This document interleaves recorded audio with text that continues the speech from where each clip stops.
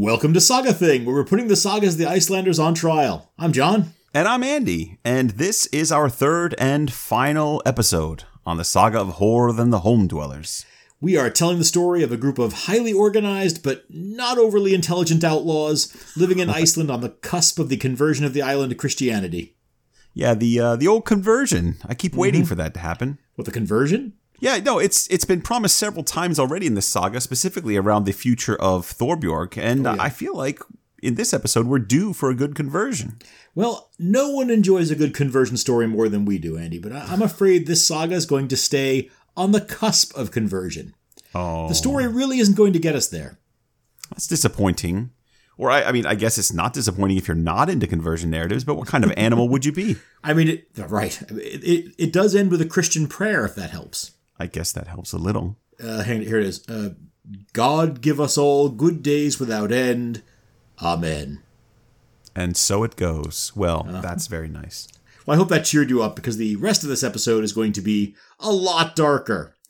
We're picking the story up at kind of a crossroads for our scrappy group of antagonist-protagonists, and their future is not looking particularly bright. Yeah. You had somewhere between 2 and 4 metaphors going on that last statement. You want to clean it up a little bit? I'm large enough to contain contradictions. Okay. But before we look into the crystal ball and read the tea leaves, we need to look for the breadcrumbs of our footsteps in the sand. Oh, God, you're the worst, John. Time to fire up the Wayback Machine and find out what happened. Last time on The Saga of Horth and the Home Dwellers. Horth and his friends, Helgi, Geir, and Sigurd, fresh off their success raiding the tomb of Soti the Viking, engaged in a bit of rough play, setting out to raid all about the North Sea. Sigurd, separated from the others, barely survived a brouhaha with another fleet of Viking ships. Later, Geir runs afoul of Queen Gunhild in Norway and escapes her wrath by the skin of his teeth. And meanwhile in Iceland, Horth's sister Thorbjorg is married to Indridi, a local up-and-comer. Rumour has it that Geir had his cap set for young Thorbjorg himself, but their love was not to be. Back at the family farm, Horth's estranged father Grimkel has a troubling tete-a-tete with his household gods, who warn Grimkel that his son's life is to be luckless and tragic. Grimkel himself kicks the bucket soon after, leading to some flared tempers when Horth returns to Iceland to find his inheritance in the grasping palms of his high-handed brothers-in-law. Horth tries to settle down and run the family farm, but he and his friends Helgi soon squabble with the neighbours over some hot-blooded horses, and several killings result. Outlawed for their crimes, Horth and his crew move to Geir's home, an island refuge, where they become leaders of the largest outlaw collective Iceland's ever seen. But the rising tide round the island is matched by tensions with the mainland, and several of the outlaw islanders' raids end in killings.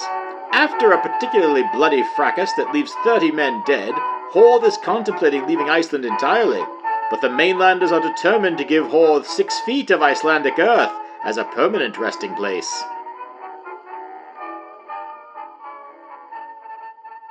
It was a bit of a packed episode last time. And this final part is going to be more of the same. This saga is giving us 3 episodes worth of swash and more than a few buckles. Well, I mean, Horth and his company they're not really pirates, but yeah, they swash and they buckle with the best of them. But yeah, they're just thieves and occasionally killers. Right, but that just sounds like land pirates. Well, I mean, they do, they get out on their ferry quite often. They're using ships to raid because, you remember, they're on their island to hide out.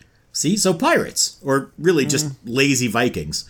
If they'd gone overseas and done exactly this same thing, right? Establish a base and raid until they got rich, they'd be celebrated on their return to Iceland. Absolutely. But that's not who they are. They're outlaws, and as we just heard in the review, they're now openly at war, even with their own extended families. Right, yes. We ended last time with Horth's battle with his brother-in-law, Illugi the Red.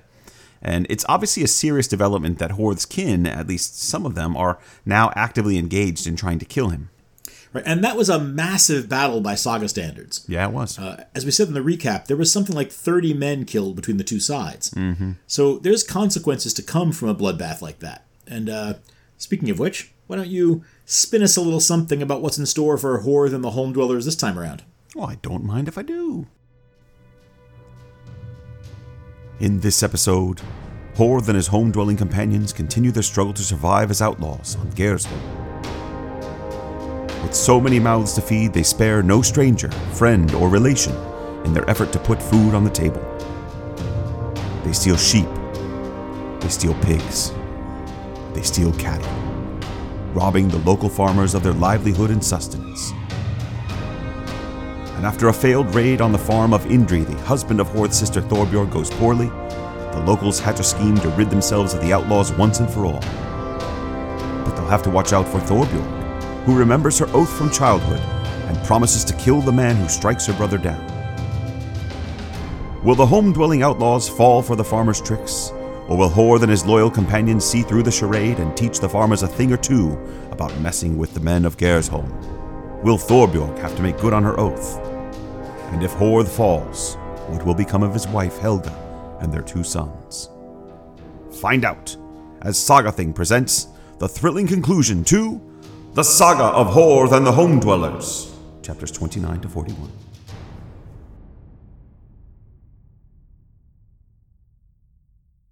Okay, so that's all happening. I do want to set up a couple of things real quick as we get started. Just a couple things to keep track of as we tackle the rest of this saga. Well, I mean, this is our podcast, so I think we can bring up whatever we want. Thank you. I know we've spread the Outlaw sagas out over an extended period of time. We covered Gisli something like 6 or 7 years ago, and Grettir was about 5 years back. That's a long time. That's a very long time. Right. So as we're reading this, especially as the narrative threads of Horth's saga are starting to come together, I do want us to be paying attention to how this saga runs parallel with Gisli and Grettir. Mm-hmm. And we've already had a few whoppers, I think, like the raid on Sotti's Mound in the first episode, which was almost point for point the battle between Grettir and the undead farmer Glaum. And then there's the island-dwelling outlaw motif, which we obviously also saw in Grettir's saga. Mm-hmm. I mean, yeah, of course, but I think it's also interesting to look at how it isn't like them. Because remember, back when we started this saga, we were making the point about how much this saga really isn't like the others. Well, okay, I think we were making a point about the perceived quality of the saga relative to the other 2 outlaw sagas, but okay.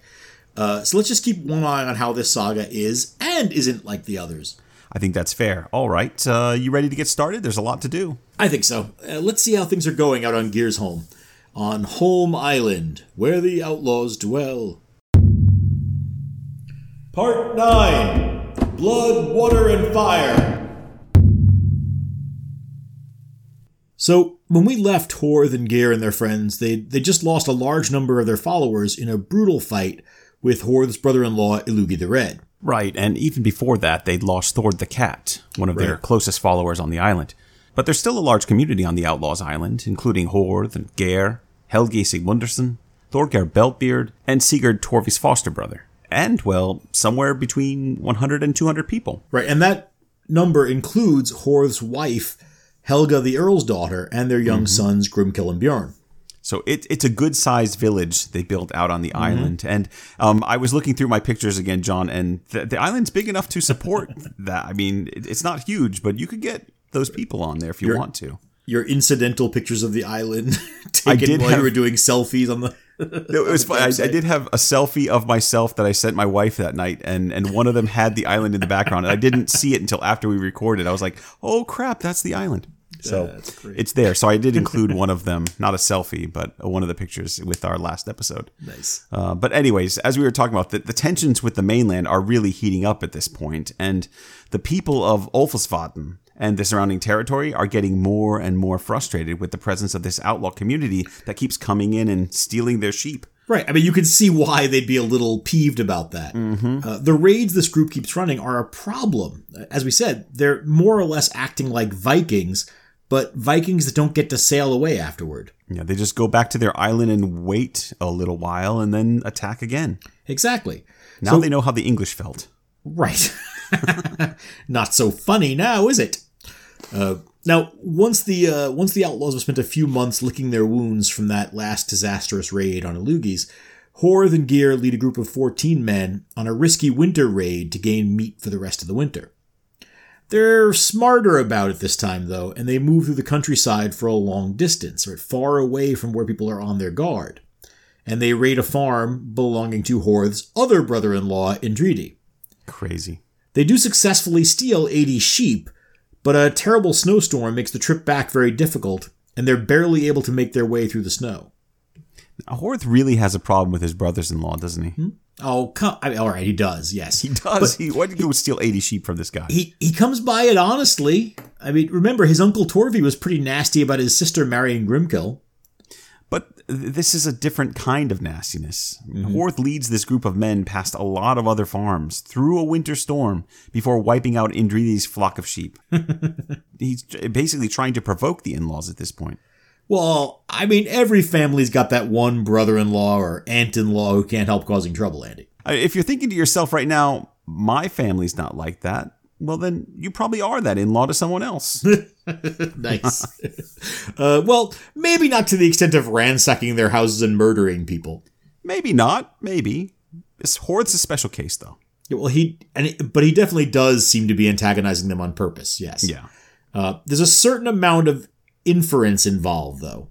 We don't really get any information about this raid beyond what I've already said. Oh, except that they slaughter the sheep immediately. This community isn't interested in careful animal husbandry through the winter months. What they want is meat now. That's right. Well, remember we had that comment in our Runesack a couple episodes ago about transporting meat, and the easiest way to get livestock across a body of water is to kill it before you put it on the boat. Right, make it dead stock. Make it dead stock, right. So anyway, so obviously this raid just adds fuel to the growing belief on the mainland that something has to be done about this outlaw island.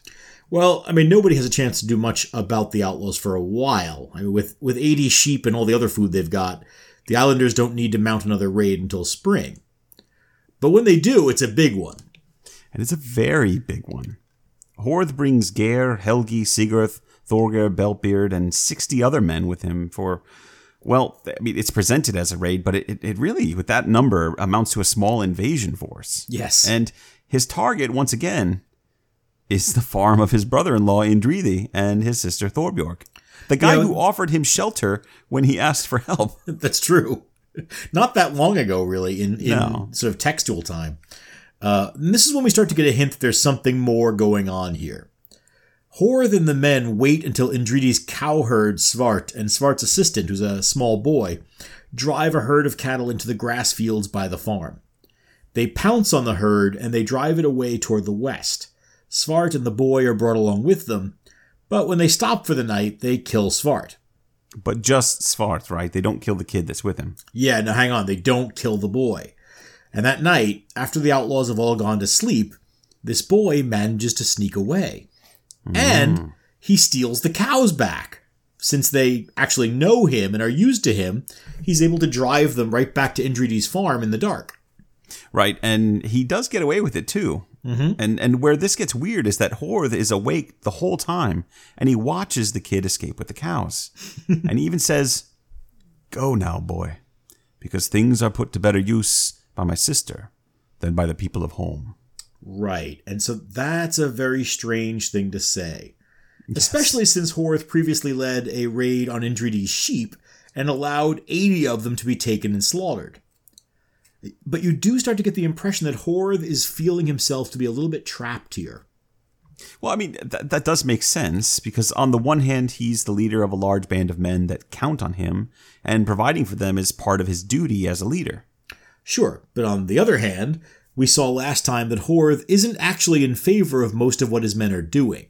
Yeah. He may be obligated to lead this band of ruffians, but it's increasingly clear that he doesn't control them.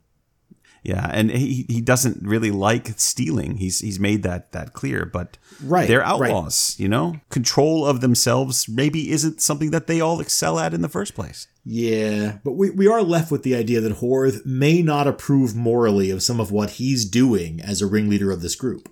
Yeah, which is an interesting dynamic for his character. Yeah. Well, in any case, in the morning, Geir wants to return to the farm and re-steal the cows, but Horth overrules him. So instead, they steal the pigs from a bunch of nearby farms and bring a nice pork dinner home. Okay, so that's also important, because it's clear that Horth is no saint here. Yeah. He's fine with stealing from farmers. He'd just prefer to leave his sister's cattle alone. Right, now that's entirely fair. We could also ask Svart whether he admires Horth's moral restraint, except we can't do that because Svart's already been summarily executed. Also true. And the boy, of course, tells Thorbjorg and Indri everything that happened, so Horth may have let the kid go, but he's still getting plenty of the blame for trying to steal the livestock in the first place. Right, and he and his men continue to have, at best, mixed success when it comes to rustling. That summer, while most of the important men of the district are at the Althing, Horth leads a raid on the farm of Thorgrim, a craftswoman. They manage to get away with Thorgrim's oxen, but one of them, the gray-spotted one, snuffles at the others, and they escape and return to Thorgrim's farm. He snuffles at them. You said snuffles, right? Yeah, you don't like snuffles? He makes loud sniffing noises. Oh, there you go. He's probably a magical ox, possibly a kind of familiar of Thorgrima, who's pretty clearly a sorceress. Yes, and isn't she Indri's mother?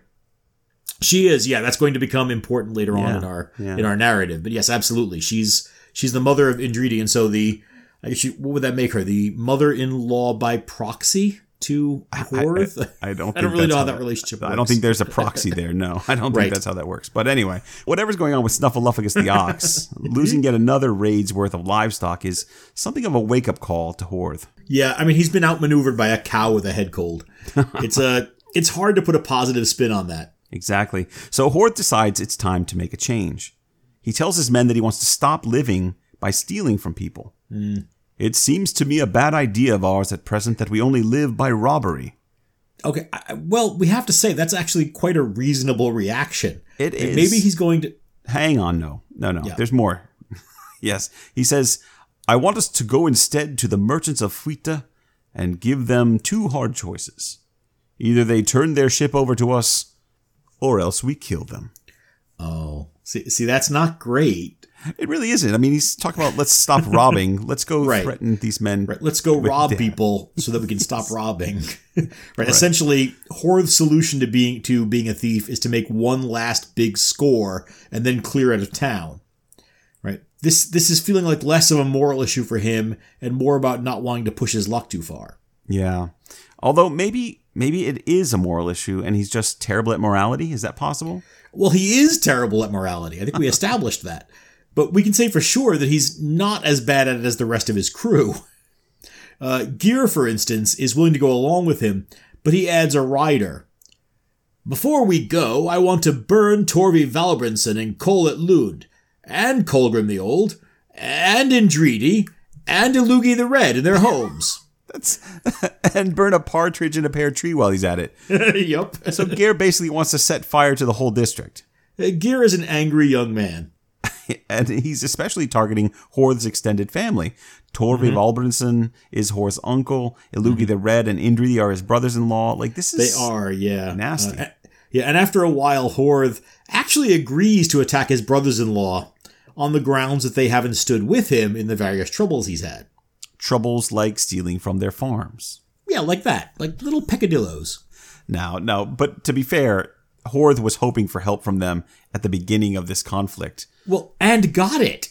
No, he was offered the opportunity outlawed. To stay with Indridi. He was never told. Remember, Helgi kept that back. Well, that's so true. So as far as he knows, there was never any offer. Yeah.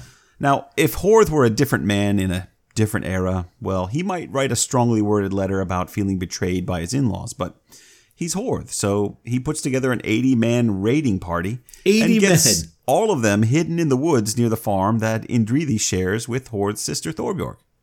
Right, and meanwhile, Thorbjorg has had a premonition of the attack. So this is going to be another dream, John. It is. You like dreams, exactly. don't you? Yeah, I know. I'm on the record as not liking this device, but this one is at least legit as far as its symbology goes. Thorbjorg dreams of 80 wolves approaching the farm, breathing fire and led by a sad polar bear. Indridi interprets this as the thoughts of the men of Holm turning against him, but Thorbjorg says, "No, I'm pretty sure it'll be the men themselves, and they'll be coming by fairly soon." It's a good pragmatic bit of dream interpretation. Yeah. But John, are we really going to just ignore a phrase like a sad polar bear? Look, Okay, that is an accurate translation. I mean, I'm not arguing about the translation. It's a ridiculous concept. 80 fire-breathing wolves and 1 depressed bear at the front. You don't know that bear's life, Andy. Don't judge him. Thanks for noticing me. Yeah, I kind of want a t-shirt with a sad polar bear on it now. A bipolar bear? How about a pensive alpaca? Really? Or a melancholy ocelot? We can do adjective, animal, noun jokes all night. You're right. We're better than that. No, we're not. It's just late. Yes, fair enough. So this unhappy Ursidae is supposed to be Hor than his dream logic. But more importantly, she's right that her brother is about to lead 80 men in an attempt to burn her farm down. Yeah, well, they're after her husband, but that's not much consolation. Fortunately, she's prepared for this. Now, I know you're thinking, how can she be prepared for this? Well, Thorbjorg is going to take a page from the saga of Ref the Sly. Ooh, does she have a fire suppression system built up? Right. So, back in Ref's saga, for those of you who don't actually memorize these things for some reason, Ref built a kind of fort in Greenland that had a pipe system and water flowing through the walls to put out any attempt at burning the place down. Thorbjorg doesn't have that kind of time, right? The wolves are already waiting out in the wings with their sad polar bear. So she has to settle for redirecting a stream to flow into her house, flooding the ground floor while all the household goods are lifted up into the rafters. Mm-hmm.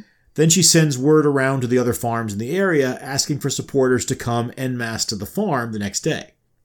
Oh, and she also orders her men to build a bunch of unnecessary chimneys into the roof, which can serve as a kind of set of defensive turrets for archers. Thorbjorg, in other words, is not playing around. And it's a good thing, too, because Horth and his men show up the very next day. Horth and Thorbjorg are pleasant in speaking with one another, but she tells him to abandon his friends, which he simply won't do, and he asks her to come away from the house and abandon her husband, which she won't do. Mm-hmm. And then Thorbjorg re-enters the house, and Horth's men start piling wood up in front of the doors and set them on fire. So, at this point, Horth is okay with his little sister being burned alive. I mean, it's not a great look for him, to be honest with you, but he's not actually the one setting fire. Oh, okay, well, that's all right then. Well, I mean, ultimately, it's not a problem because... No, it's a problem. It's going to be an awkward family dinner at Yule this year. Well, I mean, he doesn't actually expect Thorbjorg to stay in there, does he? And the house actually doesn't even burn down. Thorbjorg's artificial pond inside the house provides more than enough water to douse the flames. Mm-hmm. Even when Geir and the others find and block the stream running into the house, there's still way more water than they need to keep putting the fires out. And when the outlaws see signs of a large band of men riding toward the farm... Right, and these are the reinforcements that Thorbjorg sent for the day before. Yes, and they're freaked out because there are a lot of them. The outlaws are now forced to run, and really the only damage to the farm is from the water that Thorbjorg had to flood the house with. Yeah. And there's one casualty mentioned, though, because before he left, Thor threw a spear that killed one of the defenders stationed in one of the fake chimneys, but that's really all they accomplish. I mean, I'm not necessarily advocating for burning your enemy's farmhouses, but that was pathetic. Thorbjorg just totally outfaced her brother. Mm-hmm. Forget about killing Indridi. They never even saw him. Oh, but he saw them, John. Mm-hmm. And so did all those men coming over the hillside to rescue the farm. And not surprisingly, the neighborhood is not pleased about this escalation in hostilities. Oh, no wonder Horth's such a sad polar bear. Part 10. The Neighborhood Watch. Alright, so Horth's crew has stolen several farms' livestock, fought a couple of fairly bloody battles against the locals, and made a spirited attempt to burn a respected family's farm with them inside. So everything's going great right now. Well, I mean, as you'd expect, the people of the district are continuing to grow tired with this. Yeah, I mean, the attempted hall burning may have been a bit much. So the locals call a meeting at Leval. All the chieftains of the district and all the farmers and even the workmen are called, and many of them turn up to decide what to do about the home dwellers. And at Indridi's house, they've been trying to dry out for... And at Indridi's house, they've been trying to dry out the house for days. But Indridi takes a break from mopping to go to a meeting. And Thorbjorg says that she also intends to go.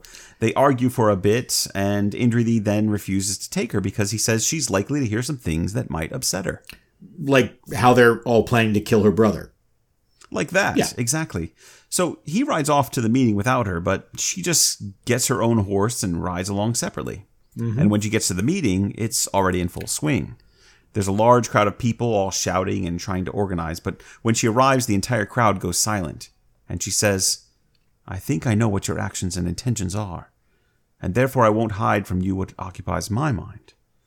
I shall slay the man, or shall have him slain, who kills my brother Horth." And then she gets on her horse and rides back to her farm. Oof, that is quite an entrance and quite an exit.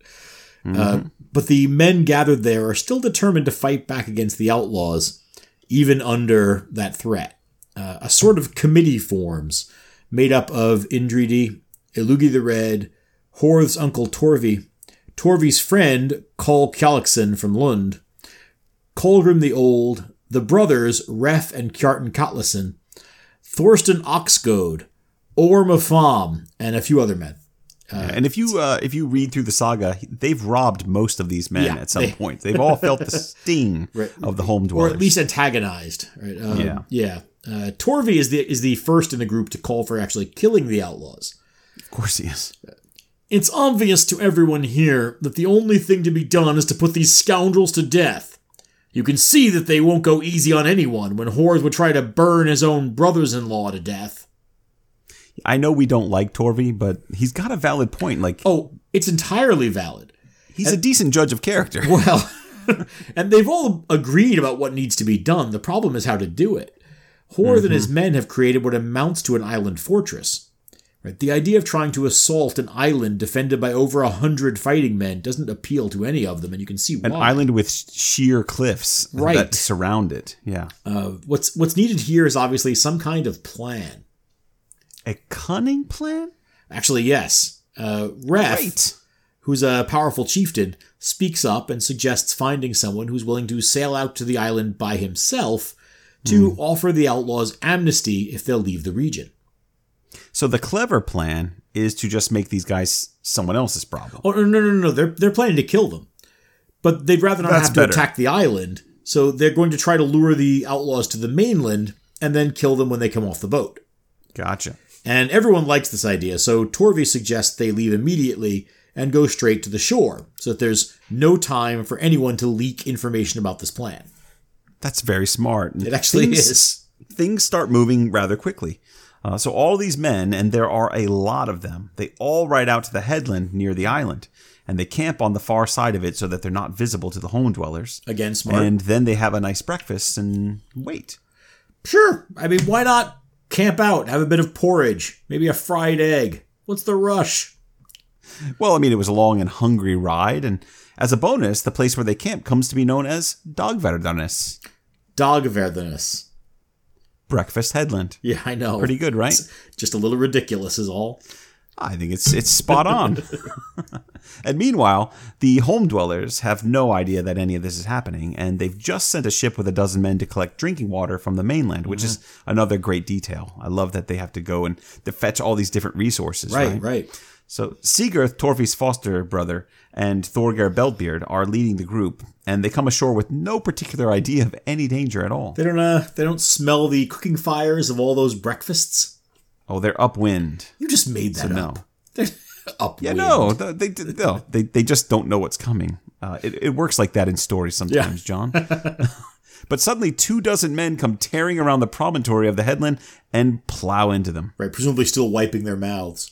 Yeah. Now, this group is led by Kol from Lund, Kol Kjallaksen. This is if you think back to the first episode, this is the same guy who escorted Horth's mom, Signy, to her wedding to Grimkel a couple of episodes back. Well, he's got to be getting up there in years at this point. Yeah, he's well preserved. But he's brought 23 more men with him, including a fighting champion named Thorvald Blackbeard, who, as I say, is presumably still wiping bits of egg from his glorious facial hair as he lumbers into battle. So this is already a 2-to-1 numbers disadvantage for the outlaws. Yeah. And it gets worse in a hurry because Thorgeir Beltbeard and 6 other men immediately turn and run for it. Damn it, Beltbeard. Yeah, no, emphasis on the run. The other men just scatter, but Thorgeir Beltbeard runs as far as Fitjar, which is at least 20 miles. Well, at least we know he wasn't tripping on his beard. It's Right. safely tucked away. That's a healthy jog for that Yeah, man. it might be farther. A lot of the place names in this saga aren't super clear on a modern map of Iceland. It's definitely meant to be a notably long way to run, though. Anyway, that's the end of Thorgir Beltbeard in this saga. Long may he run. There you John. go. Long may he run. He actually later tries to put together his own team of outlaws near Borgarfjord, but they get run off, and as the saga author helpfully tells us, then Thorgir fled north to Strondir and was killed there, as is told in the Tale of Alfgeir. Ooh, good. So There's now a we have father that that we homework to can get go through look there. for. Yeah. Yep, absolutely. But right now, Sigurd, Torvi's foster brother, and his 4 remaining companions are now facing almost 5-1 odds down by Breakfast Point. Yeah, I mean, there's no way this ends well for them, but Oh, John, why are we missing the opportunity here? It should be Point Breakfast. point breakfast. Point Oh, Breakfast. you're the worst. Yeah, no, there's no way this ends well for them. They do a lot of damage before the end, though. Sigurd's 4 friends are all killed, obviously, but he and they take down 11 men before that happens. Mm-hmm. And then Sigurd kneels in the sand and empties his revolver into the sky. Is that what he does? I don't remember that. But that means that there's still 13 men surrounding Sigurd, and you'd think this would be a moment of reckoning. As we keep saying, Sigurd is Torvi's foster brother, as in the same Torvi who's masterminding the entire attack. They grew up together. Sure, but Torvi's also the actual uncle of Horth, and that's clearly not stopping him either. No, that's true, absolutely. But at the moment, it's Sigurd who's alone and surrounded by Torvi's flunkies. Yeah, but I think the narrative's set up that neither one knows that the other is directly involved in this fight. Right? Torvi's not with this group to identify his foster brother, even if he did want to spare him, which he never suggests he would. Yeah, he's still back at the camp cleaning up from breakfast, I presume. Right. Although I doubt he does the dishes himself. Fair enough, right. And for his part, Sigurd didn't know this attack was coming, and he didn't know that his foster brother is the one organizing it. Well, the entire thing's pretty much moot anyway, because the fighting man, Thorvald Blackbeard, immediately runs Sigurd through with a spear. Oh dear. But with his last breath, Sigurd manages to throw his axe into Thorvald's skull. So the two of them fall down dead together. Pretty dramatic. Good scene. Yeah. So that brings us to 17 dead so far, and 12 of them are from Torvi's side. But there's also that 7 outlaws who ran off. So I suppose that evens things up a bit from an attrition standpoint. Right, but a 1-for-1 bloodbath isn't what the mainlanders were hoping for when they hatched their plot. Right. So it's time to launch the cunning part of the cunning plan. And for that, they're going to need a volunteer. Part 11. Nothing can rescue the doomed. All right, so who's volunteering? And before anyone does volunteer, what exactly are they volunteering to do? Well, remember, the plan is to send a ship out to the island and offer amnesty if the outlaws will leave. Oh, right, and then the plan is to slaughter the outlaws when they get off the ship on the mainland. Exactly. So they need someone to bring that fake amnesty offer over to the island. Someone who's a convincing actor, ideally.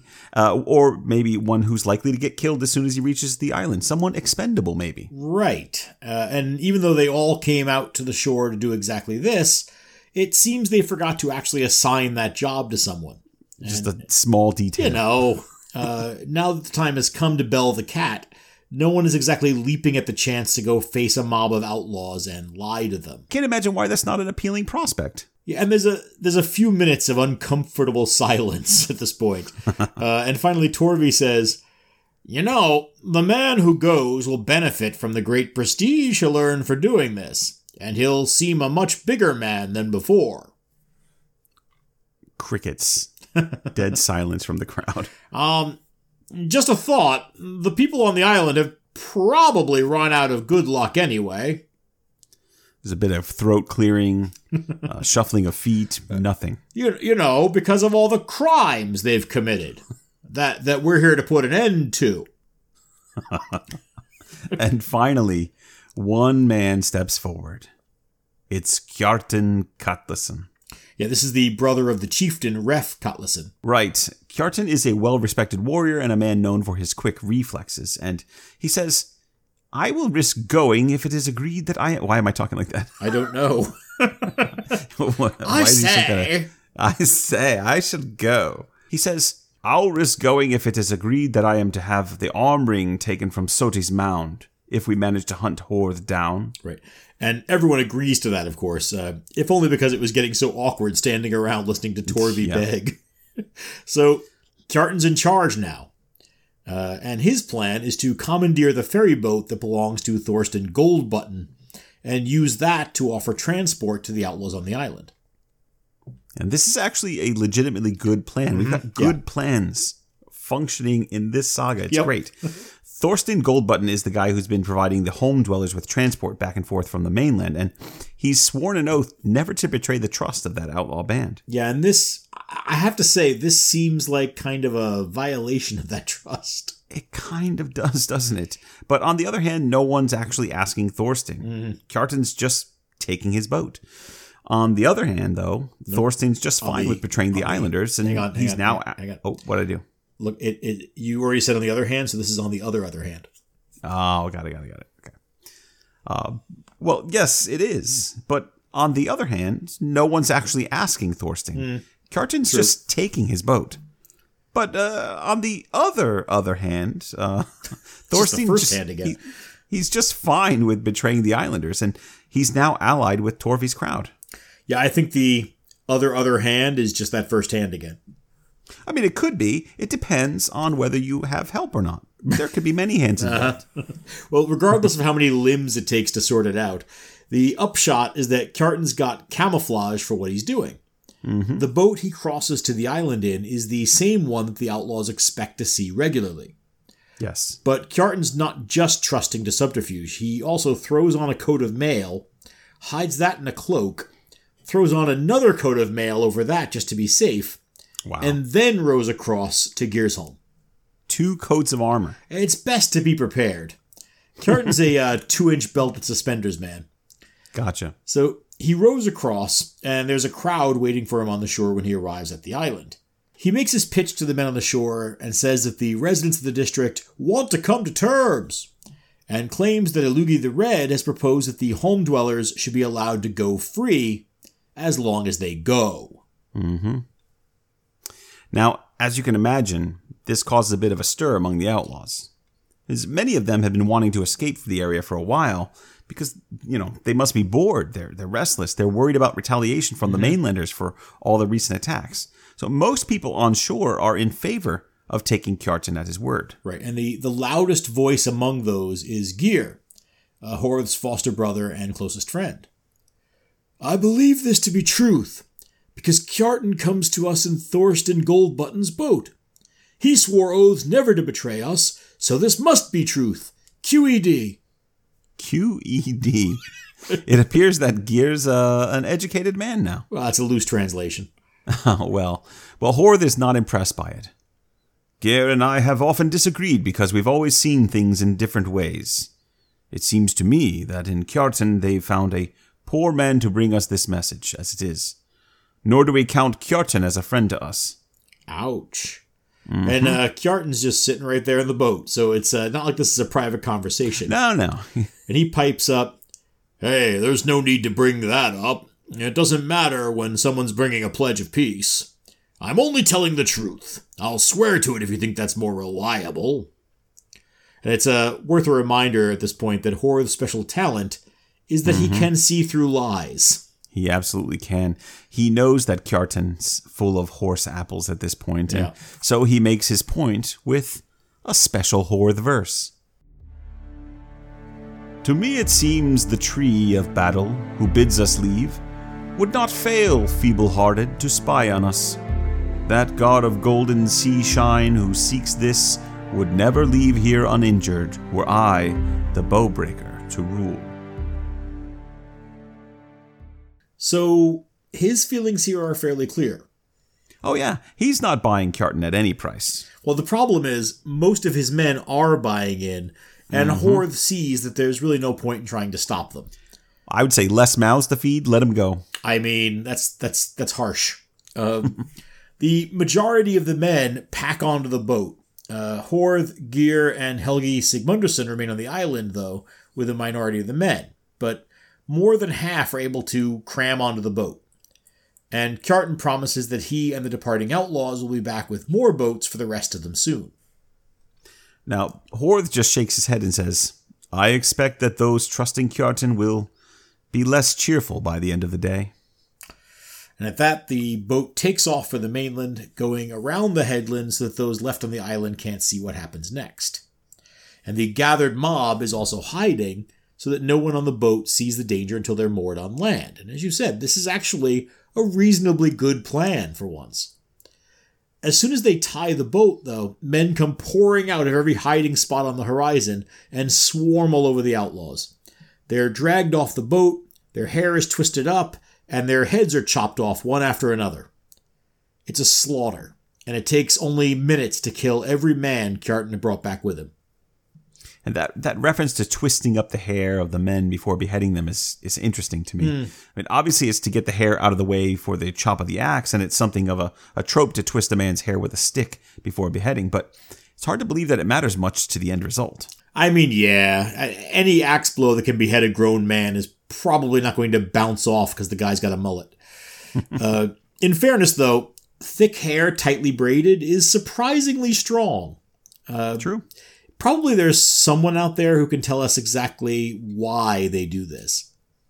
I mean, if you know why this tradition exists, grabbing the hair, I assume it's very clearly just to get the hair out of the way and have a clear spot to chop with your axe. But possibly a way to suspend the head afterward. I don't know. Yeah, well, you can hold them in place too. You Right. got control of the heads; they Sure. can't jerk around, Yep. right? But if you're an expert on beheadings and executions, well, write in to Saga Thing and try not to be too gruesome in your explanations if you can avoid it. Yeah, let's have only family-friendly discussions of decapitation details, please. Please. No, I think this does bring us back to the literary nature of this saga. You mean the written quality of it? You don't think they just Yeah. did that? Right. Well, I mean, we talked about this in the first episode, right? This is a later saga in terms of its composition date, and it's very aware of the conventions of the genre. And this mass execution by beheading, complete with that detail of the hair being wound up on sticks beforehand, that's something we can find elsewhere. The Jomsviking saga immediately comes to mind. That's exactly what I was thinking of. Yeah, in that story, a group of men who are all members of the Jomsviking order are captured by their enemies and beheaded one by one. But that story is about how well the doomed men act and how they go to their deaths with great courage. This isn't actually that much like it. We don't get anything about how the outlaws act. They Right. just die with their hair bound up one after the other. Oh, yeah, no. Yeah, the scenes aren't the same at all, but there are details about it that ring the same notes. As opposed to something like the Greenlander saga, where we saw a mass execution of prisoners that lacked these details about the manner of execution. Okay, so in this case, the outlaws are massacred without much difficulty in this very kind of literary way, and the mainlanders are now convinced that Torvi was right. The home dwellers' luck has run out. And so they send Kjartan back to the island to pick up another load of victims. Yes, but this clever plan is about to hit a snag. Because remember that Kjartan said he and the first load of outlaws would be back with more ships to bring the rest of the home dwellers to the mainland. So when he returns by himself, well, naturally they have a few questions. A few, yeah. But you know, that old Kjartan's so sly and so slick, he thought up a lie and he thought it up quick. Well, you see, they were all so happy about the truce that they ran ashore and didn't want to come back. So you see how that is. See, it's not really any more believable in the saga than you're making it sound. Kjartan is a terrible liar. Right, and yet astoundingly, almost everyone believes him. Right? They really want to get out of the situation they've gotten I themselves think into. that much is clear. Yeah. Yeah. The situation on the island just isn't good. Right. I mean, as you said, they're having to even go ashore to get water at this point, right? It's not great. So Gyr buys in and takes nearly the entire population with him on this second trip. Horth, of course, still isn't buying any of it, and 7 other men stay with him, including Helgi Sigmundsson. Oh, and Horth's wife, Helga the Earl's daughter, and their 2 sons, of course, stay behind as well. But everyone else is eager to go. And so the good ship murder plot sets off once more. But when Kjartan sails around the headland this time, the waiting men haven't bothered to hide again, and Geir spots them as they're approaching. He realizes quickly that Horth was right, and he jumps overboard, trying to swim to safety as quick as he can.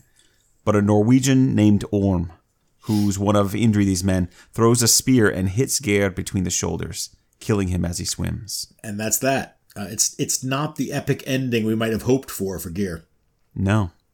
But really, it's the only appropriate end for a character who's been so consistently wrong about everything that he's ever done. Okay, granted. But still, face down in the bay with a spear in his back. That's a tough ending for our angry young man.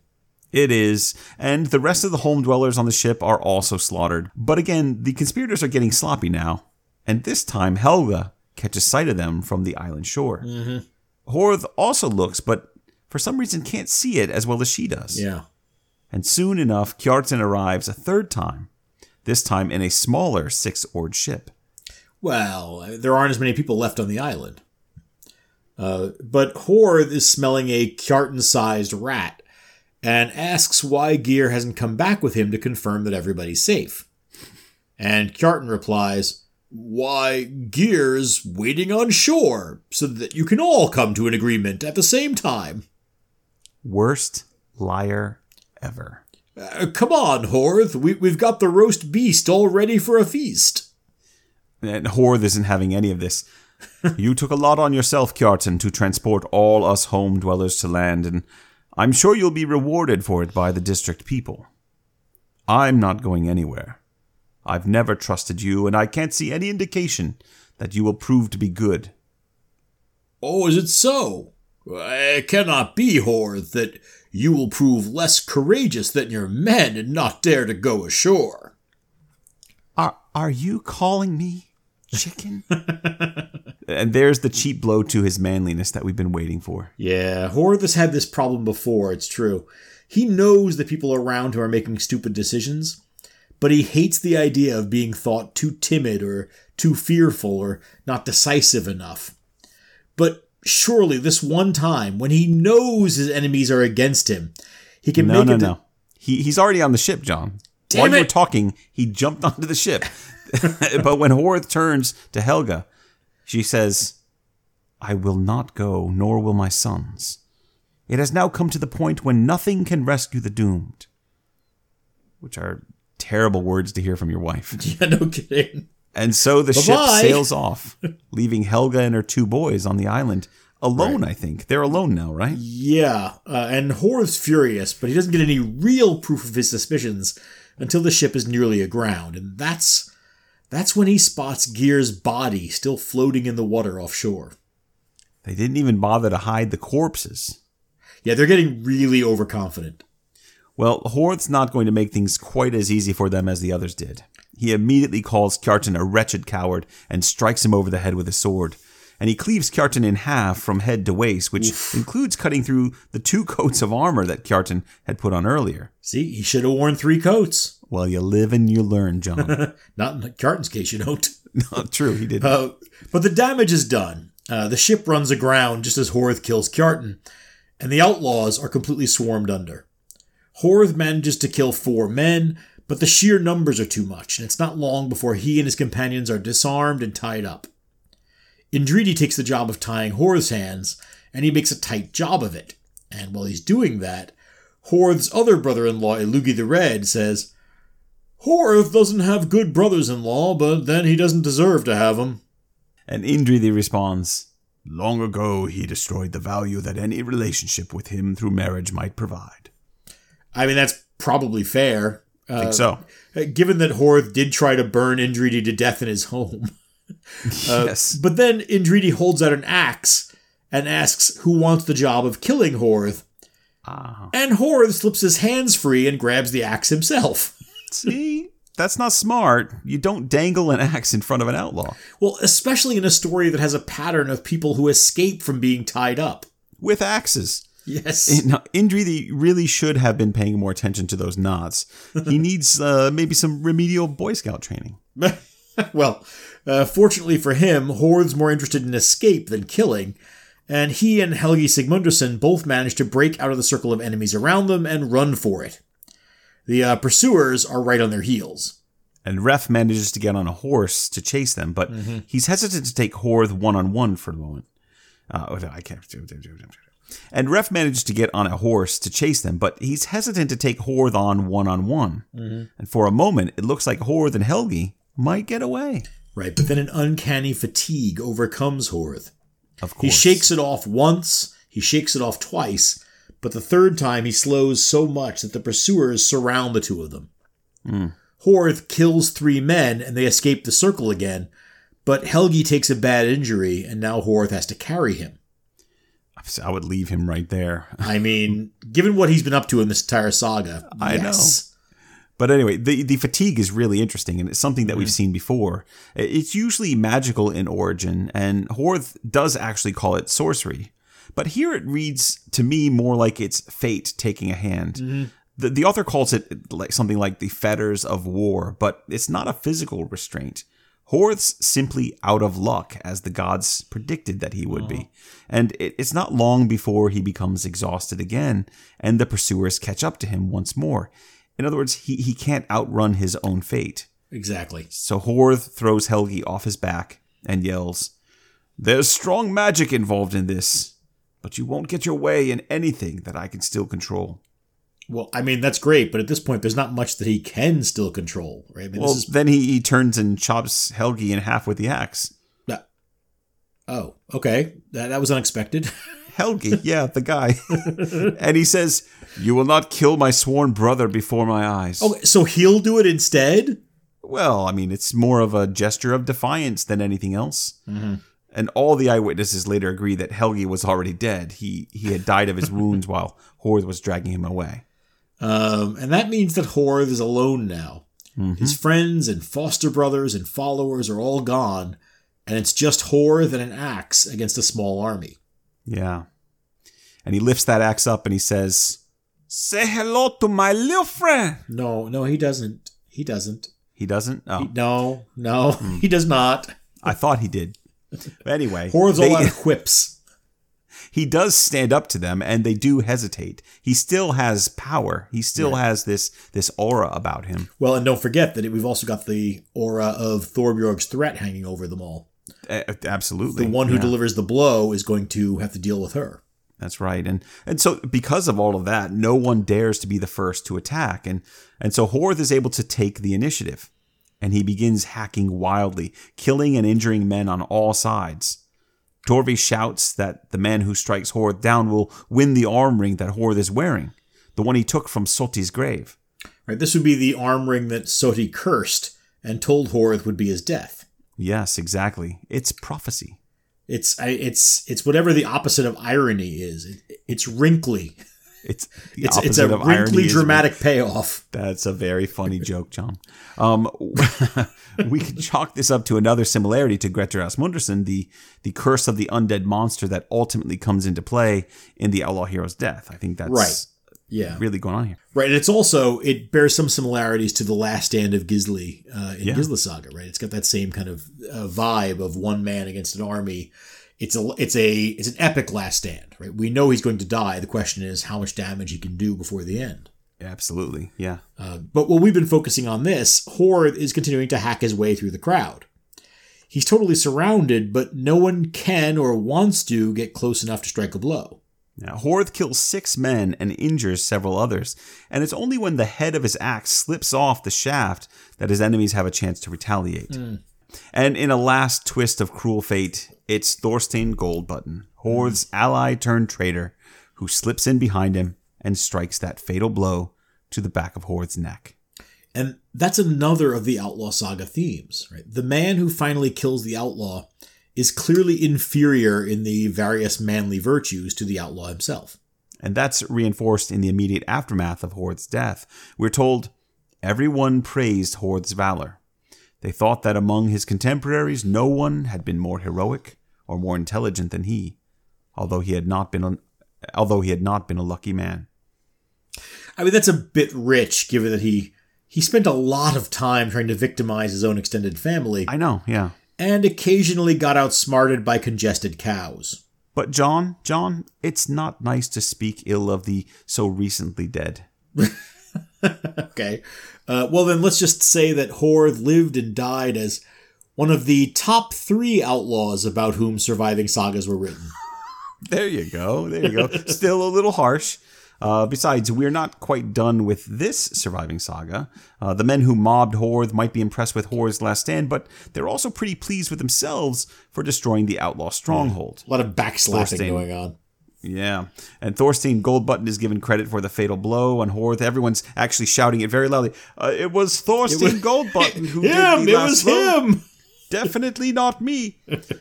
And he's given the arm ring that Horth stole from the grave of Soti the Viking. Right. Again, this would be the cursed arm ring. What a great prize. Right. The one that Soti said would be the death of any man who owned it. That's the one. Sure. Wear it in good health, Thorstein. So then Indridi claims Horth's sword. That's actually a good prize. It also came from Soti's Mound, and it's really, really sharp. And then they all get to work counting up the dead. And altogether there are nearly 60 men slaughtered in that whole thing, along with the sworn brothers Horth, Geir, and Helgi. It's a huge death toll, and that would seem to be the end of the threat. But remember, they didn't clear out the island completely. Horth left a wife and 2 sons behind on the island. Mm-hmm. And he's got 2 sisters whose husbands just helped to hunt him down and kill him. Right. This isn't over yet. Part 12. The Broken Fragments. Okay, so the mainland men actually do remember that Helga and her boys are still on the island, and they discuss sending a ship out to try to kill Horth's sons. But it's getting late. It's been a long time since breakfast, so they settle down for the night. But first, they all swear an oath that none of them will protect or shelter Helga or her sons. So they're planning to go kill children in the morning. Yes. That's going to be a rough sleep. I think we can safely say at this point that our author isn't trying to make anyone in this saga sympathetic. None of the men, at least. Everyone's horrible. Wow. But the story now shifts to the women and children left behind after the slaughter. Right. First, there's Horth's sister Thorbjorg. She's not present, but remember that when she was about 8 years old, she spoke a verse swearing to destroy anyone who killed her brother. Should I learn that you be slain with weapons or fallen in battle, to that man my bitter counsels shall truly be a sentence of death. And then she was at the meeting where those men hatched their plot to kill Horth and his friends. And at that meeting, she swore again to take responsibility for revenge if her brother died. Yes. Here it is again. She says, I shall slay the man or shall have him slain who kills my brother Horth. Yeah. Now, notice that all those men who were at that meeting were reluctant to attack Horth, even though they'd been perfectly happy to massacre the rest of the outlaws. In fact, none of them do attack. Ultimately, it's Thorstein Goldbutton, who wasn't at that meeting, who strikes the fatal blow on Horth's neck. And everyone else is only too happy to credit him with the killing. Right. Even give him the arm ring to mark him out as Horth's killer. It's a bullseye for Thorbjorg. And of course, they don't tell him about what Thorbjorg said at the meeting until after they've named him Horth's Slayer. Right, of course. So that's going to be one storyline we'll have to follow through on. And we're getting a pretty clear sense here that Thorbjorg considers herself to have a right to seek vengeance if her big brother is killed. And specifically, no one is willing to argue that point. And no one particularly wants to test her resolve. That includes Thorstein, by the way. When he learns about Thorbjorg's oath of vengeance, he says that he wishes he'd never struck the blow. Yeah, no kidding. And meanwhile, we've also got Helga out on the island. She's figured out exactly what the crowd on the beach is up to, and she's not interested in waiting around to be attacked. So she decides instead to swim to the mainland. Now that'd be an impressive swim. Yeah, and she does it with her 4-year-old son Bjorn in her arms. That is even more impressive. And then she swims back to meet her older son Grimkel and carries him to land as well. And that's almost ridiculous. It's Grettir levels of strength here and endurance. All of this is happening at night and in silence, by the way. I mean, wow. I mean, this is a remarkable feat, and it's one of the most famous passages in the saga. It's the most famous, I would say, at least. Our old friend Jonas Christensen says that what we remember best from this saga is probably the tale of how Helga, Horth's widow, swims to the mainland with her 2 small sons. That's fair. Anthony Fawkes, with a bit of understatement, calls it a heroic escape and one of the most memorable episodes in the saga. But honestly, I'd be hard-pressed to name another moment in here that's as widely cited as this one. Yeah. Emily Lethbridge talks about this episode as an example of how sagas fit into the landscape of Iceland, right? And that the landscape helps to make the stories human and alive and adds to their appeal. Absolutely, yeah. And that fits with the saga author's report that local people were impressed when they found out about it. So much so that they named the bay after her, Helgasund. So Helga's made it back to the mainland. Yeah, but now she's got nowhere to go, and all the prominent men of the district are part of the agreement not to help or shelter her or her sons. Was that on purpose? What, the men part? Yeah. Well, yeah, yes. Excellent. Yes, Helga knows her best bet is to bypass the men entirely. Fortunately, there's another option for her. She and her sons make their way to Indridi's farm at Indridastaðir. She then hides near an outbuilding with her younger son and sends her older son, Grimkel, to ask Thorbjorg, her sister-in-law, for help. This is trouble. I think we can let the saga tell this part. So these 2 women now are going to come together. It's great.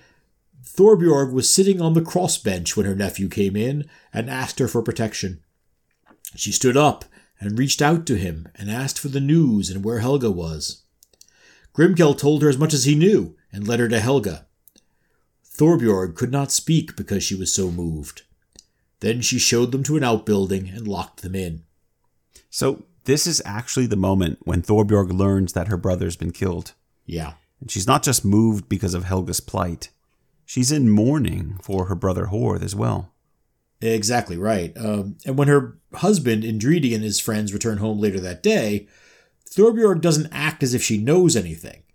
She definitely doesn't mention Helga and the boys hidden in the storage building. And when Indridi tells her what happened, she waits until they go to bed that night to respond.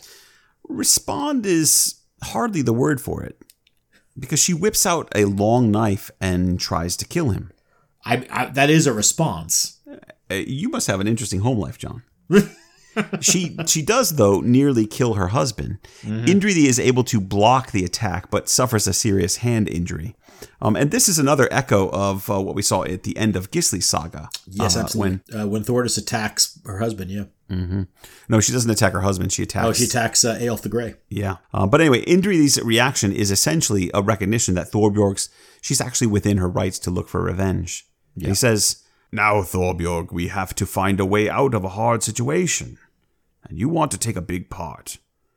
But tell me, what would it take to make peace between us?" Right. Those are serious, back down words from a man who's currently wrapping up his hand. Yeah, yes. No. There's nothing but for you to bring me the head of Thorstein Goldbutton. And Indridi agrees to do it. Yeah. So the next morning, he rides out alone to Thorstein's farm.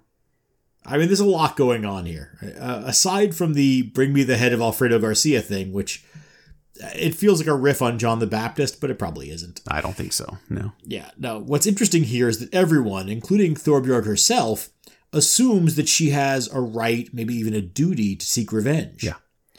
Now, some of that goes back to the fact that she walked into that meeting and told the assembled men of the district that she'd kill whichever one of them struck a blow on her brother. But some of it is just that she acts as if revenge is her right and no one contradicts her. And she has a certain amount of leverage in dealing with her husband. Through Thorbjorg, Indridi is guilty of conspiring in a killing within his extended family unit. Right. Even though Horth was an outlaw and a difficult figure, Indridi's not likely to gain a great deal of honor from killing his own brother-in-law, especially if his wife stands on her right to speak and act out against it. So we have this play of brothers-in-law and duties to brother-in-law, similar to what we saw in Gisli's saga. Right, those peace-weaving marriages that theoretically should stop conflict, but in this case, in some ways start conflict. Yeah, exactly. But then there's still a great deal of freight culturally in making a killing within your married family. Absolutely. That's a very dangerous thing to be doing, and Indridi realizes that he's in trouble here. And you get a clear sense of that from how quickly he agrees to her ultimatum. I mean, it's not shocking that he has no particular loyalty to Thorsten Goldbutton. As we said, Thorsten wasn't part of the original conspiracy, and he's been in league with the outlaws for quite some time. Right. Not exactly a model citizen. But on the other hand, Indridi just made a pact with everyone else at the shore, and that did include Thorsten. Right. I mean, he did, but that wasn't about not ever attacking each other. That was only that none of them would offer aid to Helga and her sons. Yes, well, that's another angle here. Remember that in all this, Indridi still doesn't really know Horth's family is hiding in his shed. It's true. And that's an interesting angle, the hiding in the shed part. I want to get back to that. But first we've got Indridi riding out to Thorsten Goldbutton. He makes his way all the way to Thorsten's farm and hides near a path by the temple on Thorsten's property. Interesting that there's hiding going on. And at this point, the narrative shifts over to Thorstein, who's at the temple praying to his household gods that morning. And he hears... It's household gods again. Household gods again. Yeah, this author's got a real curiosity about those, or at least an imagining of what pagan life might have been like. Right, I think that, to me, that sounds more what's going on. But Thorstein's praying, and he hears a verse being spoken. Right, we should say he's alone in the temple. Exactly. The voice reciting the verse is coming from the altar stone. Oh, all right then.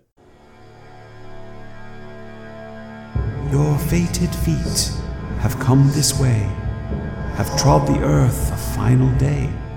Indridi must, before daylight, repay your crime with equal right. I mean, it's not exactly the Voluspa, is it? Well, it is a rock speaking, and clumsy with rhymes. Allowances. I understand.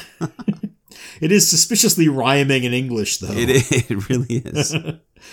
So Thorsten's just been told that he's supposed to die on this day. By a rock, yes, and Indridi is going to be the one to do it. So, understandably, he's a little unnerved when he starts on his walk back to his farm, and he sees Indridi standing there blocking the path. Hey, Goldbutton. No need to run so fast. And there's not much of a fight that follows. Yeah. Indridi strikes at Thorstein with Solti's sword and chops his head off with a single stroke. So there's one for the body count. It's not a surprise. I mean, Thorsten was the one to kill Horth, but he's not a fighter by nature. No. He's a sneak. Right? He's a sneak who played both sides and ended up in the middle of a feud. Mm-hmm. Yeah, he's one of the Narfies of the world, I guess you could say. Narfi. I don't think he's quite that bad. But speaking of Narfi, John, did you know that my sister-in-law got a cat and named it Narfi? Really? Yes, her cat's that name fits. is Narfi. That's and I would say that Narfi is more cat than dog. Yes, Narfi's definitely more cat than dog. Anyway, so Indridi collects the head and brings it and Solti's arm ring back to Thorbjorg, only stopping at a farm along the way to announce himself as Thorstein's slayer, keeping it legal. Right, absolutely. But Thorbjorg isn't letting him off the hook so easily. First of all, she tosses the head aside. I don't much care for it when it's off the body. What a great line. But I feel that way about chicken meat. But Indridi says, now you'll be reconciled with me? No. Oops.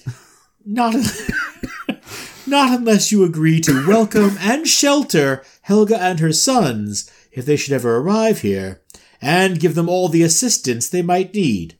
It seems to me that they probably jumped into the sea and drowned themselves to avoid being found on the island, so... Sure, I'll promise you this, since I'll never have to make good on it. Tee-hee. Huh. Well, just a moment. I have to go out to the shed. And she goes out and gets Helga and the boys. Well, I've clearly said more than I should, but it's best to keep one's word. Yeah, it's an interesting way of putting it. Indridi is in a position where he can't keep his word. At least he can't keep all his words, exactly. Right? He's joined in a promise with the other men of the district to offer no assistance or protection to Helga or her sons And now he's promised the opposite to his wife. Yes. And now there might be an automatic tendency here to think of these as separate worlds, that Indridi's word with his men and his word with his wife are two different things, but I think anyone who's ever tried that quickly realizes that's not the case. No. Honor is contiguous, right, in all parts of a person's life. Yes. And there are two people's honor to consider here.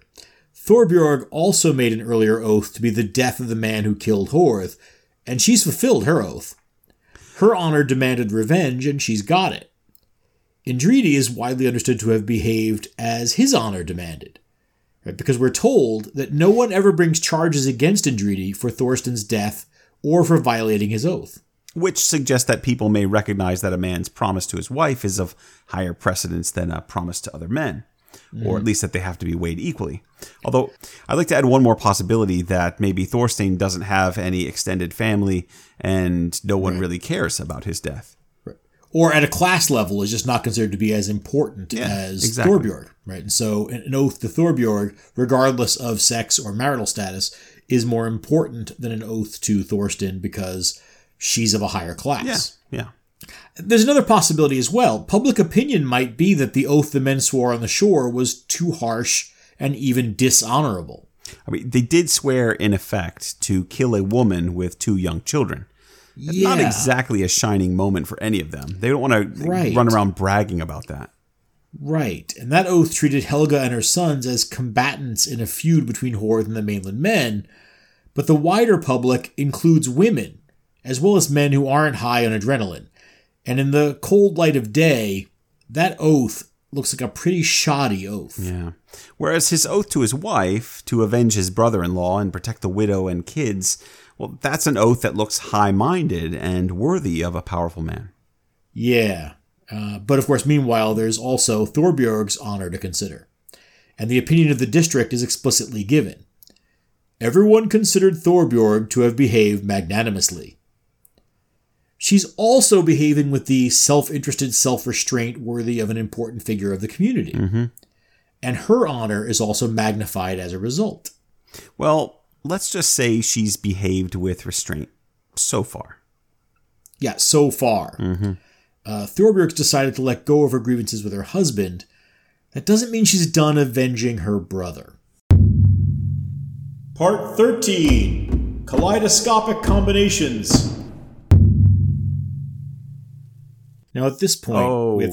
Wait a second here, Johnny. I feel like that title needs some explanation. You want to elaborate a little? Oh, it's part of a quote from Mark Twain from the Gilded Age. Oh, lovely. Hang on, I got the whole thing here somewhere. No, that's not really what I meant. No. Here, I got it. Of course, you just happen to have Mark Twain's Gilded Age just sitting there right next to you while we were recording. Or maybe you planned It's part of my office bookshelves. Is it now? Have you read The Gilded Age? It's awesome. No, I haven't. I like to have it nearby. History never repeats itself, but the kaleidoscopic combinations of the pictured present often seem to be constructed from the broken fragments of antique legends. That's lovely. But I'm asking why Kaleidoscopic Combinations is the title of this section of Horth Saga. I mean, I think I already know the answer at this point, but I'd like to hear you say it. Well, broken fragments from the last section came from this same quote. Right? I was getting at something that I think defines this saga in a lot of ways. It's really offering a meditation on the fragility of peace and the cost of violence. The long-term echoes of the death of the home dwellers, and Horth in particular, will still be felt in the region years later. The actors of this saga, especially the women who uphold Horth's memory and seek revenge for him, keep reasserting their need for and their right to revenge. And there's no real way for anyone to stop it, but there's also no sign that it will ever really be enough. We should return to this after we finish telling the story, maybe revisit in the judgment section. All right, well, so tell. Okay, I will. So Thorbjorg hires a working man named Thorolf the Stiff, who's known for his joking manner. He's a real charmer. He's also got a skill at imitating other people's voices, and he's also really clever with his hands. Oh, good. Good with shadow puppets, one might say. Uh-huh. So he spends the autumn with them, and while he's there, he becomes friendly with both Thorbjorg and Helga. Now, he's clever with his hands, and he's friendly with both Thorbjorg and Helga. Is that innuendo? Because it's starting to sound like innuendo. It might be half innuendo. I mean, it's a little suspicious in the way it's written in the saga, but it's widely believed around the area that he spent the autumn having an affair with Helga, the Earl's daughter, and she doesn't exactly try to deny the rumors. I mean, they're both consenting adults, so presumably that's fine. I mean, Horth hasn't been dead that long, but hey. Oh, well, there's nothing wrong with it per se, I guess, but Thorbjorg then offers to keep Thorolf at the farm for the winter and give him Solti's arm ring and sword, and maybe even arrange a marriage with Helga. See, this seems like it comes with a fairly obvious catch. I mean, I don't know if you'd call it a catch. I mean, she does want him to kill a man. See, now if that's not a catch, it's at least a significant price. It's a little quid pro quo, yeah. Who she got in mind? A man named Ref Katlason. Oh, yeah, Ref. Of course she want revenge on Ref. Why does she want revenge on Ref? Well, he was one of the ringleaders of the attack on the Home Dwellers, and he was the one who chased Horth on horseback and kept him from escaping. I mean, it kind of sounded like supernatural fatigue kept Horth from escaping, but okay. Well, anyway, it doesn't really matter because Thorolf agrees. And Thorbjorg manages to get Solti's sword from Indriði by cutting its sheath so that he can't carry it around. And so he needs it to be repaired, and so it's available. And then, while Indriði is away on business, she sends Thorolf out to kill Ref. And Thorolf sneaks into Ref's household at night, but he discovers that Ref sleeps in a locked bed closet, and so it's hard to get in. Right, and this is when we see why Thorolf's skill set is important. A servant woman is woken in the night by a man who sounds like Ref's shepherd. And remember, Thorolf is good at imitating voices. Yes, he is. And he sends her to ask Ref for some skin for a new pair of shoes. It's a nonsense request in the middle of the night, but Ref grumpily tells her to fetch some shark skin from a shed, which she does. Shark skin shoes, very sexy. It's quite snazzy. But the door doesn't close all the way behind her because Thorolf has propped it with a piece of wood. Crafty. He's crafty with his hands. But once he's inside the bedchamber and standing over Ref, well, Thorolf's nerves suddenly give out. With Ref asleep, he simply can't bring himself to strike a killing blow. Right, and meanwhile, Thorbjorg Katla, who's Ref's mother, is awake and sees what's happening through the door. "Wake up, my son! The devil stands above you and will kill you!" A lot of things happen very quickly at this point. Ref leaps up and tries to get out of bed. Thorolf smashes the sword down onto Ref, and Thorbjorg Katla, at the same time, rushes through the door to save her son.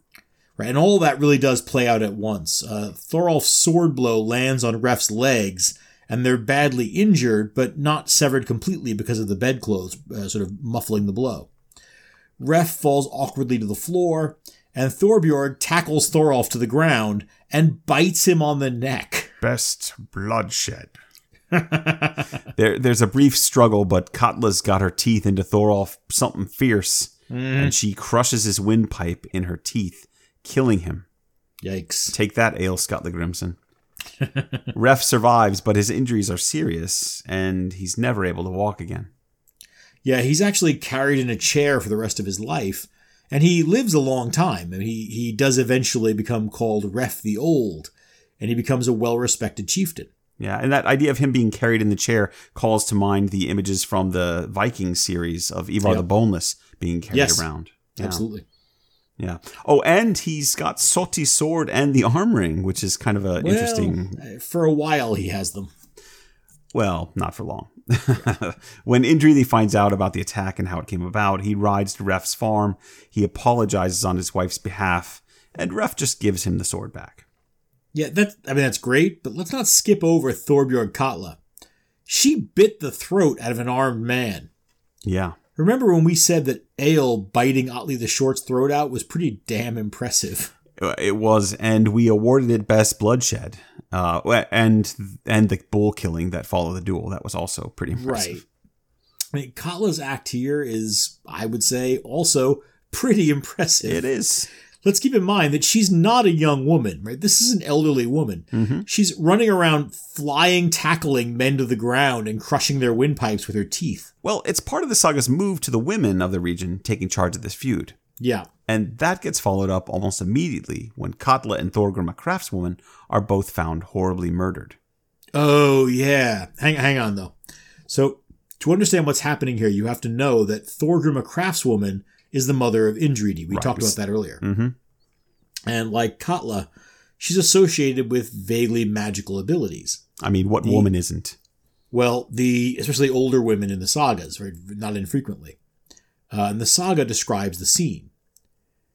The two women were found dead in Mulafel. They were all torn and cut apart into pieces. The area around the mound where they were buried has been considered haunted ever since. So with two enemy sorcerers buried in a mound together. Yeah. I'm not surprised it's haunted. Hang on. People say that Thorgrima, Indridi's mother, wanted to get Soti's arm ring back for her son, but that Katla safeguarded it and refused to give it up. And so the two women killed one another. And the ring has never been seen since. It's a good way to get rid of the ring. Yeah, so that's the end of the story of Soti's arm ring.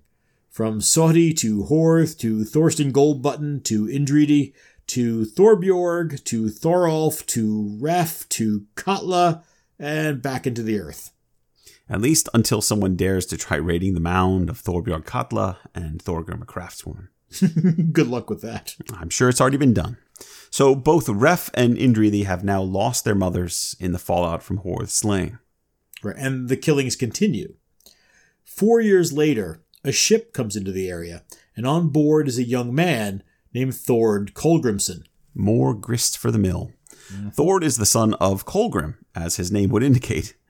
He was one of the conspirators who took part in that massacre of outlaws. Yes, and Helga, who's still living with Indridi and Thorbjorg, is paying attention to these things. She learns of this and tells her 12-year-old son, Grimkel, "Your father's death seems slow in coming to your mind. Thord Kolgrimson would be a worthy target for you, since his father was one of the chief opponents of your father." And so Grimkel takes 2 men and heads off to intercept Thord. But the next day, all 4 of them are found dead. Thord, Grimkel, and the 2 farmhands. And all their weapons are gone. And officially, no one knows what happened to them. Officially, no one knows, but unofficially, there was a man called Scaife, who hasn't been mentioned in the saga. He's a poor man who lives near where the bodies are found, and shortly after the deaths, Scaife disappears. He moves to Norway and he becomes a wealthy man there. And the rumors around the community are that Scaife found the men wounded from the fight, finished killing them, and robbed them of their weapons and goods and set off. Wow. Yeah. No, here we are, 26 books into our troll through the Icelandic sagas, and they're still throwing curveballs. Yeah. This is my second time reading this saga, and I totally forgot about the rando who mass executes a bunch of injured men and robs their corpses. Yeah, it gets pretty depressing at the end here as everything kind of just devolves into chaos. Yep. And there are no consequences ever mentioned for this, except that Indridi realizes that he can't keep Helga and Bjorn around any longer. So he arranges passage for them to Gotland, and Helga moves into the household of her brother Hror.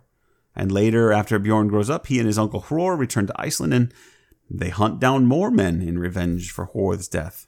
But honestly, even the saga seems exhausted by this point. Yeah.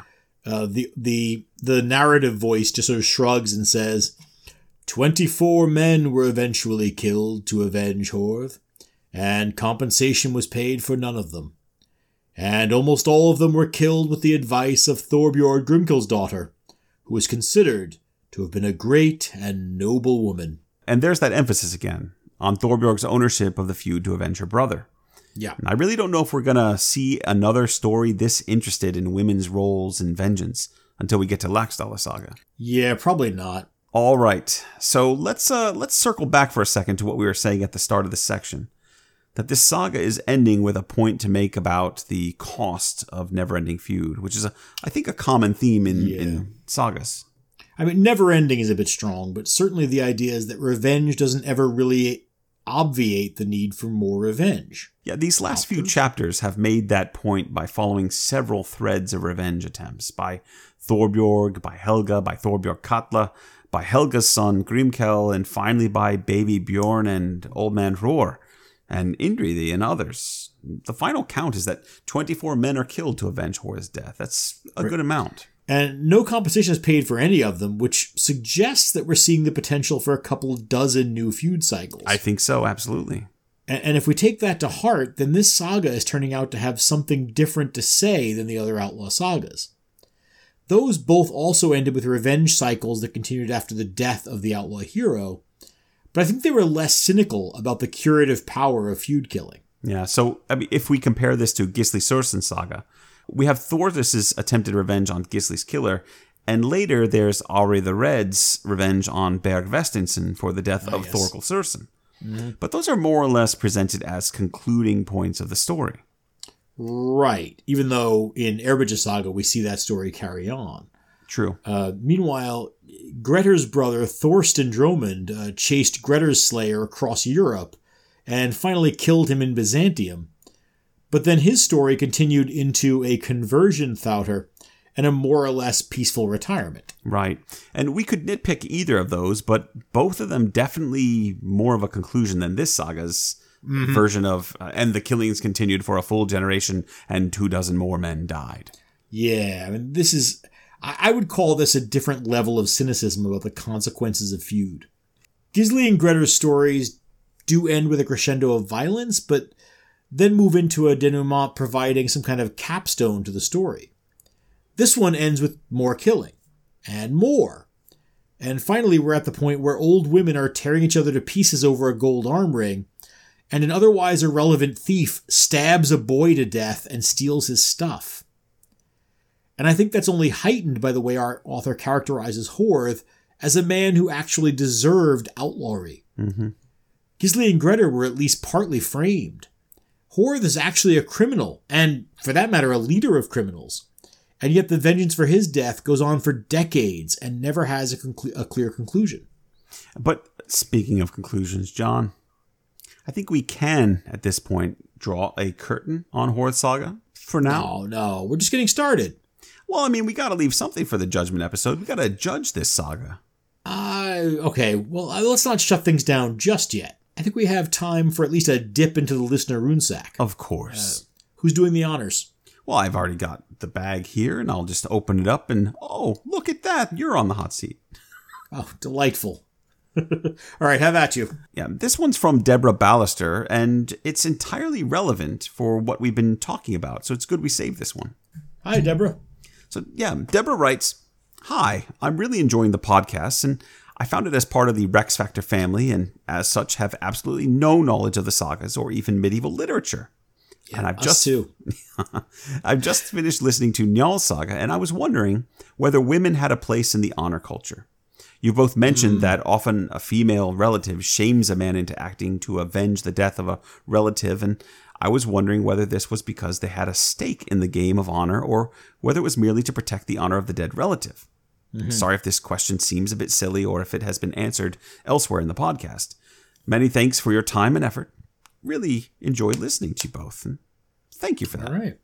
Yeah, thank you, Deborah. It's a great question. If you're caught up on the podcast, I hope some of our discussion with Johanna Katrin Friedrichsdottir a couple of episodes ago gave you some context for the roles of women in the sagas. If you aren't caught up, then you're not listening to this yet. So when you get to this point, I hope you enjoyed that episode. I wonder what year it is, and is the plague over? Are we all still alive? Yeah. In the year 2525. Now, the upshot is that historically, women were deeply concerned in their family's honor, as any member of the household would be. Right. Now, whenever we answer a question that has both a historical and literary context for an answer, we have to be clear about which one we're dealing with. Yes. I think the talk with Johanna was mostly about history, but with saga examples thrown in. And in the sagas, there are certain aspects of protecting that honor that are usually depicted as a theater of women's action. like the goading of men into action that Deborah mentions. That we, in fact, just saw it with Helga, right? Yes. Goading her son into action. Yes. And Thorbjorg sending her husband. Exactly, yeah. And Njál Saga has some great examples of that.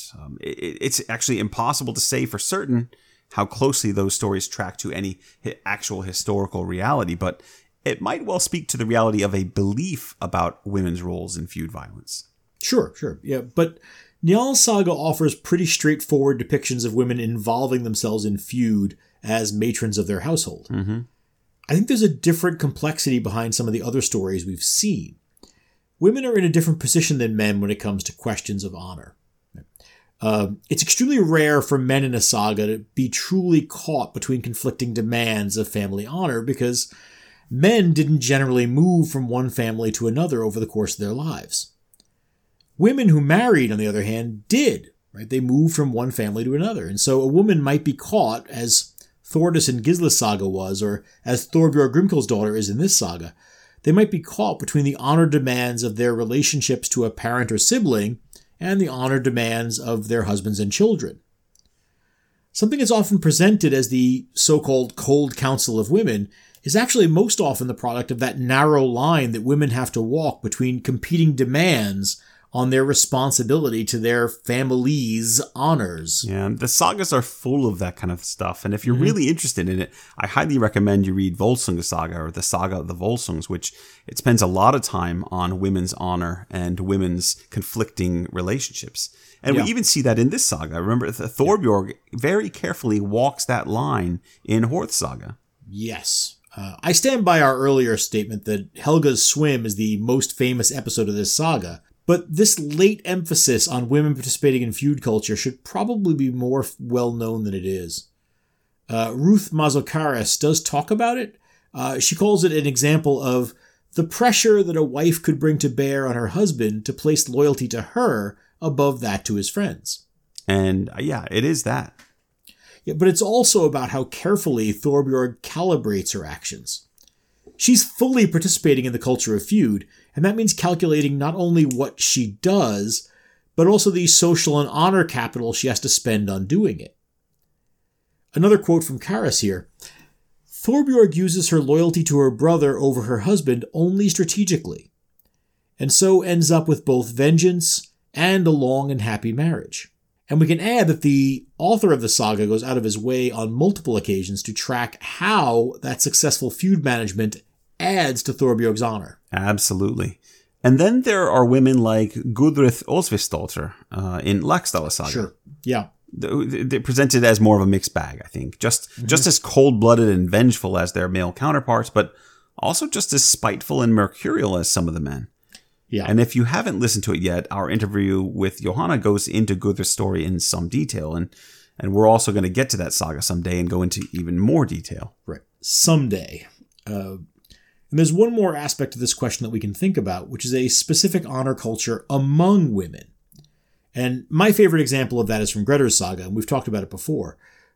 When Grettir is captured by the farmhands of Thorbjorg Stout and her husband, Vermund Slender, she's the first one to come home and find Iceland's most notorious outlaw trussed up in her living room. Mm-hmm.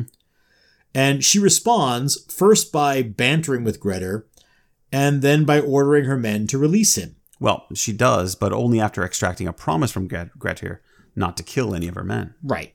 No, I mean, that's just common sense, isn't it? Yes. But the point is that when her husband later asks her why she would do such a thing as release the worst outlaw in Iceland, she gives as one of her reasons that Grettir's kinswoman Hrefna would not expect of me that I would allow him to be killed. It's an important hint, I think, that women also have a complicated network of loyalties and honor that dictates how they govern themselves and their households. And that network often runs alongside and supports a broader cultural honor that's usually perceived as residing in the male householder. But sometimes it functions independently, and sometimes it functions counter to the other demands on a woman's honor. But because sagas are almost always preoccupied with the world of men, we have to kind of search around the edges of the narratives for these stories about women's honor. Mm-hmm. It's a fascinating topic, and there's still a lot of work to be done on reasoning out all the implications of the worlds of saga women. Absolutely. Great. All right. Hey, John, real quick before we wrap this up. Earlier, you mentioned that you wanted to talk about the shed, that shed scene. Where Helga and the boys are hiding in the shed, and you said, I want to talk about that. You never talked about that, and I have a feeling it connects to this conversation about women, so I'm going to push you out. You're in the boat. I'm pushing you out. You can start rowing now. Thanks for that. Yeah, no, absolutely. And I think you could talk about this as well as I could. What's happening there, the reason that Thorbjorg is able to hide Helga and her sons so securely in an outbuilding is that what we're talking about here is a storehouse. Right? It's not just a shed. It's not like a shieling or anything where the sheep are kept. It's not a place where the tools are just kept, right? Exactly. It's a storehouse. And so they're being kept in a place that is explicitly in the culture the domain of women. Right? As the matron of the house, Thorbjorg controls keys to those buildings. Right?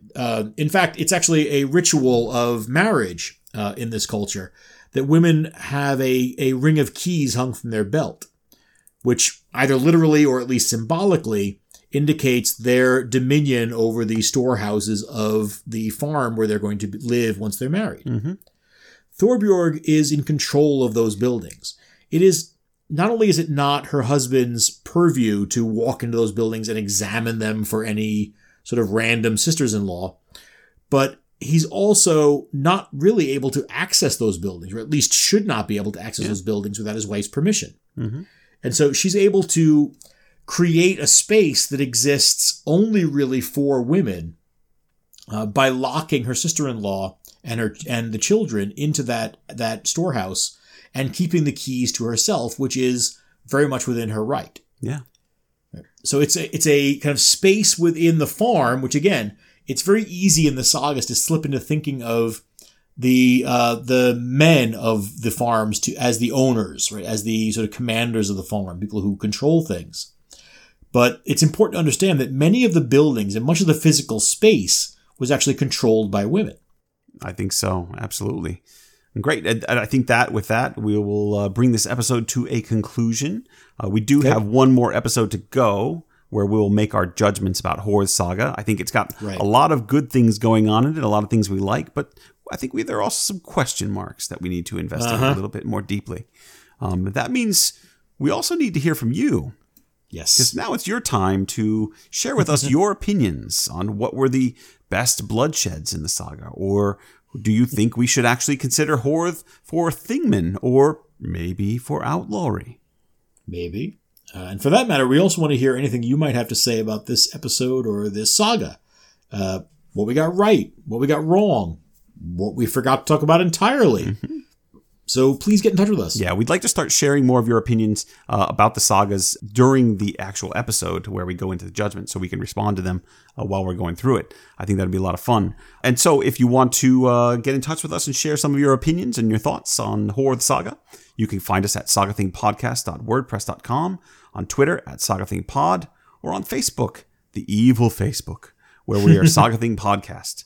We're also on Instagram at Sagathing Podcast, and you can reach us via email at sagathingpodcast@gmail.com. Or what the hell, just inscribe a cursed arm ring and just give it to someone. Anyone will do. It'll make its way to us eventually. Definitely, yeah, that's the way it would work. And we haven't mentioned this in a while, but Deborah's question reminded me that you should also check out the entire Rex Factor family of podcasts. So we've talked about how our podcast was inspired by Rex Factor. You can also check out the other Rex Factor inspired podcasts, Pontifex with Bree and Fry, who are working their way through 2,000 years and almost 250 popes worth of history. Can you believe it? And of course, then there is Totalis Rankium with Rob and Jamie, a favorite podcast here in the Fringer household. They give all the emperors of Rome the once over. Right, and they have a second podcast, Totalis Rankium Presidents, which is giving U.S. presidents the twice over, I guess. Yes. Of course, it's hard to imagine anyone who listens to this silly podcast of ours not having already tried Rex Factor with Graham and Ollie, but you should definitely be listening to that one as well. Absolutely. Especially if you're interested in the history of women as they're going through all the consorts. The queens and consorts right now. Yeah, that's right. Yeah, it's exciting stuff. All right, I think that's going to do it. We will be back soon with our final judgments for Horth and the Home Dwellers in about 2 weeks. In the meantime, thanks for listening, everyone. Bye for now.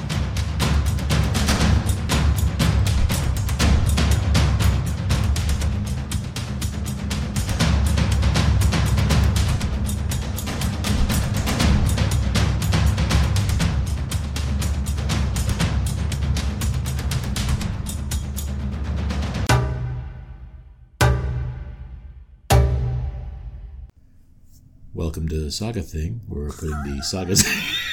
You son of a bitch. How could you? I'm going into my radio voice now. It's about 2 a.m. here on Saturday morning. John, I don't know why you have to be talking like that one. This is a better radio voice if you're trying to get the people. I was given a show on Friday nights and Saturday mornings at a rural station in Vermont. And this is more or less the voice you would use under those circumstances. Yes, John. I'm going to come in with the weather in a moment here. Now take it easy. Take it easy. Don't get upset. It's cloudy. You're sounding a little excitable right now. 60% chance of rain.